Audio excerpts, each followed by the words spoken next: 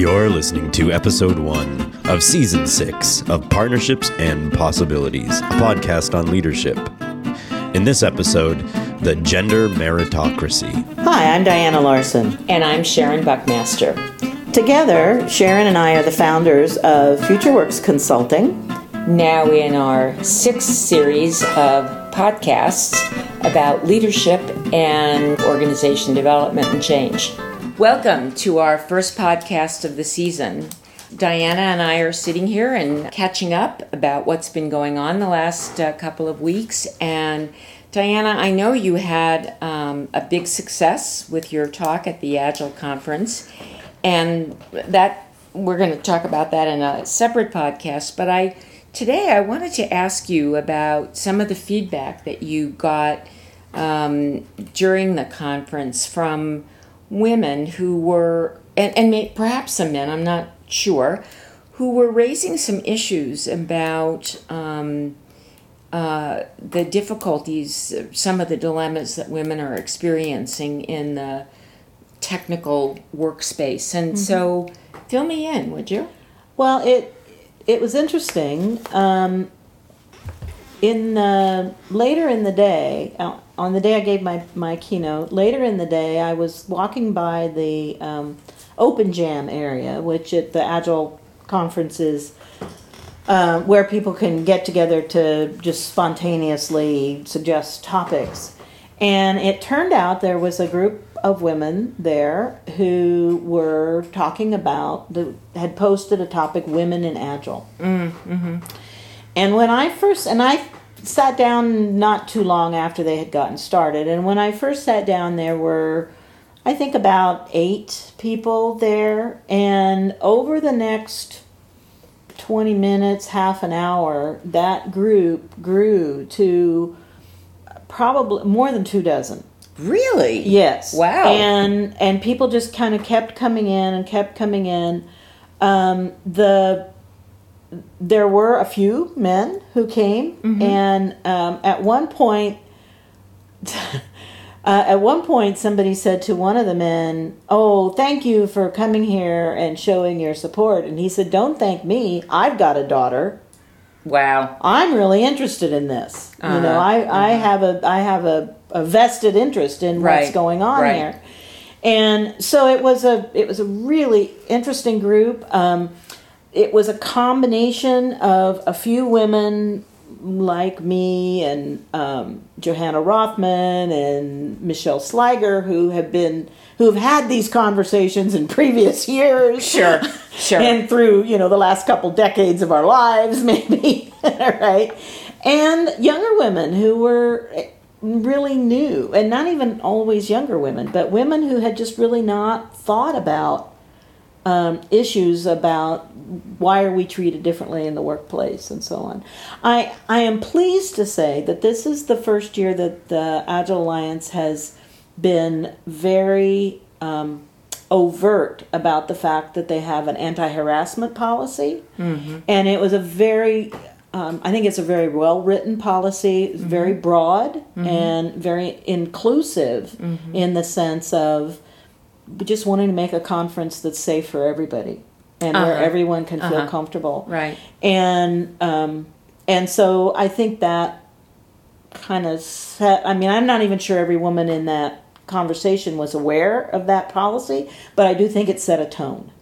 Right? And so there were lots of interesting issues, lots of the same old things that we've always heard came up in terms of, oh, well, they mean well, or, what do we do? Or, oh, I just have learned that I just have to pretend I'm one of the guys. And, all of those kinds of very familiar kind of old tropes around what does it mean to have an inclusive workplace where women feel comfortable. And the point was brought up that when we're working in an Agile kind of way, highly collaborative, team-based, really wanting to be responsive to the customer, that for many women, not all, but for many women, that's much more the way they want to work anyway.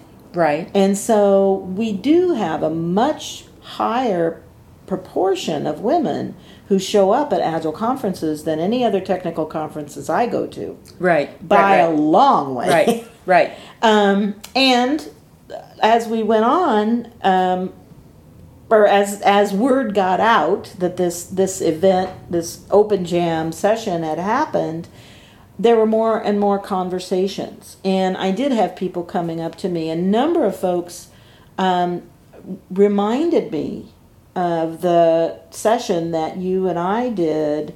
I think it was in 2009 in Chicago. Wow, that seems like a lifetime ago. I'd practically forgotten that. 5 years ago in Chicago, we presented a session on gender intelligence, and based on a book that we were both reading at the time. And some of our experiences. Yeah, that book was Leadership and the Sexes, right? By let's see, Barbara Annis, Annis, and Michael Gurian, I think is his name. Yeah, right. Yeah, and some of what was, that book was really popular, made a kind of a splash for a little while. Right. But some of what was in there in terms of the neuroscience, it has been a little bit debunked as being overstated. Yeah. But in general, it was pretty interesting stuff. And so we talked about what was in that book, and we also talked about what else is known about how men and women often have different styles in the workplace and how you help those work together. And that was a well attended session, but I also think it was a little ahead of its time. And so I had a number of folks who came up to me who remembered that session and who said, it's time to bring that stuff back. Wow. And we think the community is more ready to hear that now.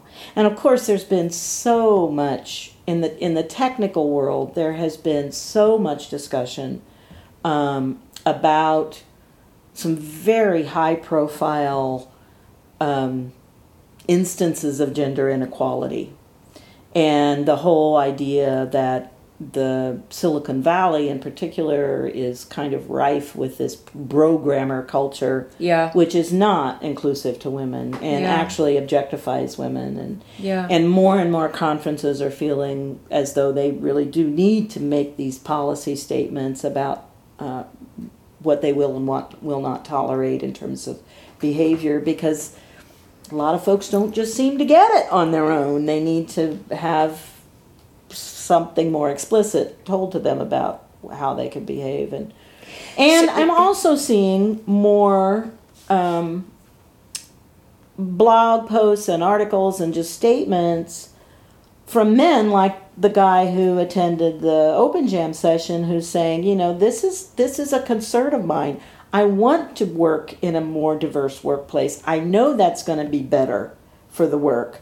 I want to create a world in which my daughter can do whatever she wants, and all of those kinds of things, and really talking about ways that men can partner with women to create more inclusive workplaces. So it's a really interesting, I think, groundswell that's happening, and I hope will continue through the next few years anyway. Well, that really is interesting because in a way, I sort of almost gave up because I kind of felt like this was falling on deaf ears. But, a lot of what you described is sort of the same as we've heard before. I'm curious about what you heard that was different.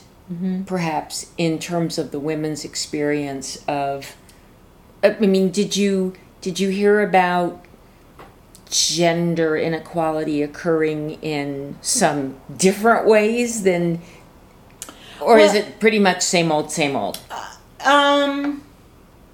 In some ways it's same old, but in other ways I think there are some differences. Okay, so one difference is, I think for a long time you would not have seen a session like this in Open Jam.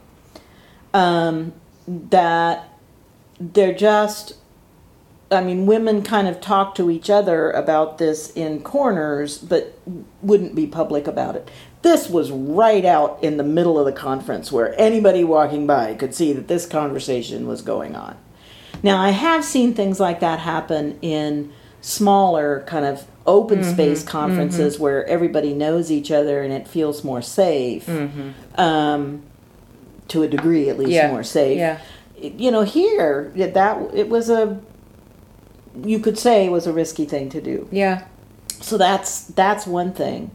The other thing is a lot of what we're hearing is, I think there's been this assumption around, that people in software are relatively evolved. At least well educated. Yeah. Whether they're whether autodidacts or they are, or they have had advanced degrees or whatever, but that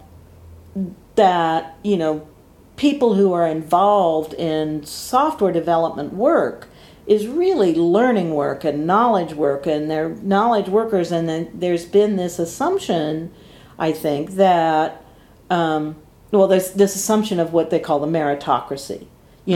We make the money we make. We've gotten to where we are because we're just smarter and better, right? And I think what's happening is, what women are complaining about is behavior that's no better than what people might expect from a construction crew walking by. The same kind of equivalence of the catcalling and the, and I think there has been just sort of an assumption of, well, where I'm working, it's this way, but that's an isolated incident, right?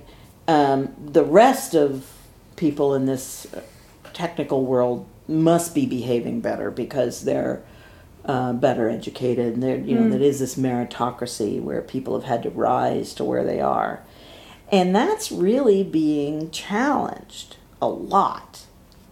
And so, and I don't want to. I'm trying to figure out how to say this without stereotyping other groups, but there's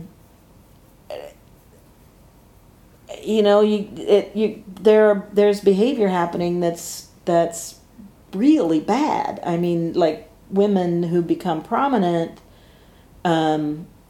especially younger women who become prominent, it's a courageous thing for a woman to decide to stand out, to have a blog or speak or any of those things, because she is saying, I'm putting myself out there, and I know I'm going to get death threats, I'm going to get rape threats, I'm going to, really horrible things are happening. My bosses are going to assume things that they shouldn't necessarily be assumed. If I drink, who knows what's going to happen. Just a lot of that. And it's gotten bad. And to really publicly acknowledge that is interesting. And I think, to a very great extent, people don't have the tools to know how to work together. There are some. Luckily, I feel like somehow or another, I'm old enough that I haven't, I don't experience that, but I know the younger women do. Yeah. I had an interesting experience yesterday. My niece is visiting, and she had her 4 kids, and her oldest son, who's 13 and is just a very, very bright kid and very sassy in his own way. We were joking around, and for some reason he was holding his hands up, and I looked at him and I said, BJ, you have such soft hands. I mean, the skin is so soft, and there's not a mark on them. They practically look like a girl's hands.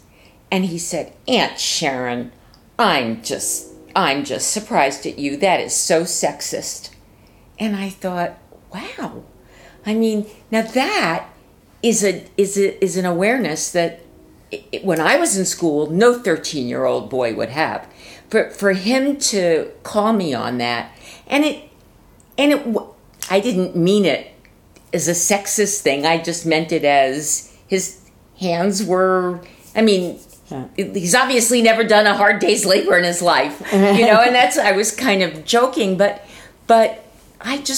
it made me wonder, at what point now, I know that the schools, I know that the culturally in colleges and stuff, there is much more of an effort being made to make people aware of this. And yet, rape on college campuses is rampant, and the numbers are higher than ever. So are people reporting more rapes, or is it happening more? I haven't looked at the statistics lately about harassment cases or what's happening in work environments that at least you can absolutely say this was beyond the pale. So it's hard to know as a culture where we are with this right now, and whether what people are reporting in this, like the group you were talking to, is really something that is more specific to the technology sector, or happening in lots of other places as well.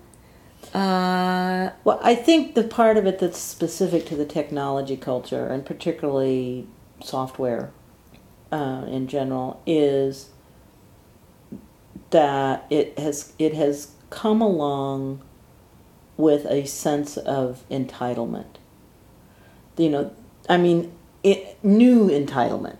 There's always been the sort of, I'm a white 6-foot American male, and therefore the world owes me homage.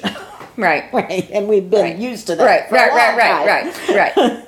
But, and it seems like that has been even amplified in this culture where people think, well, and I got to where I am because I'm so damn smart.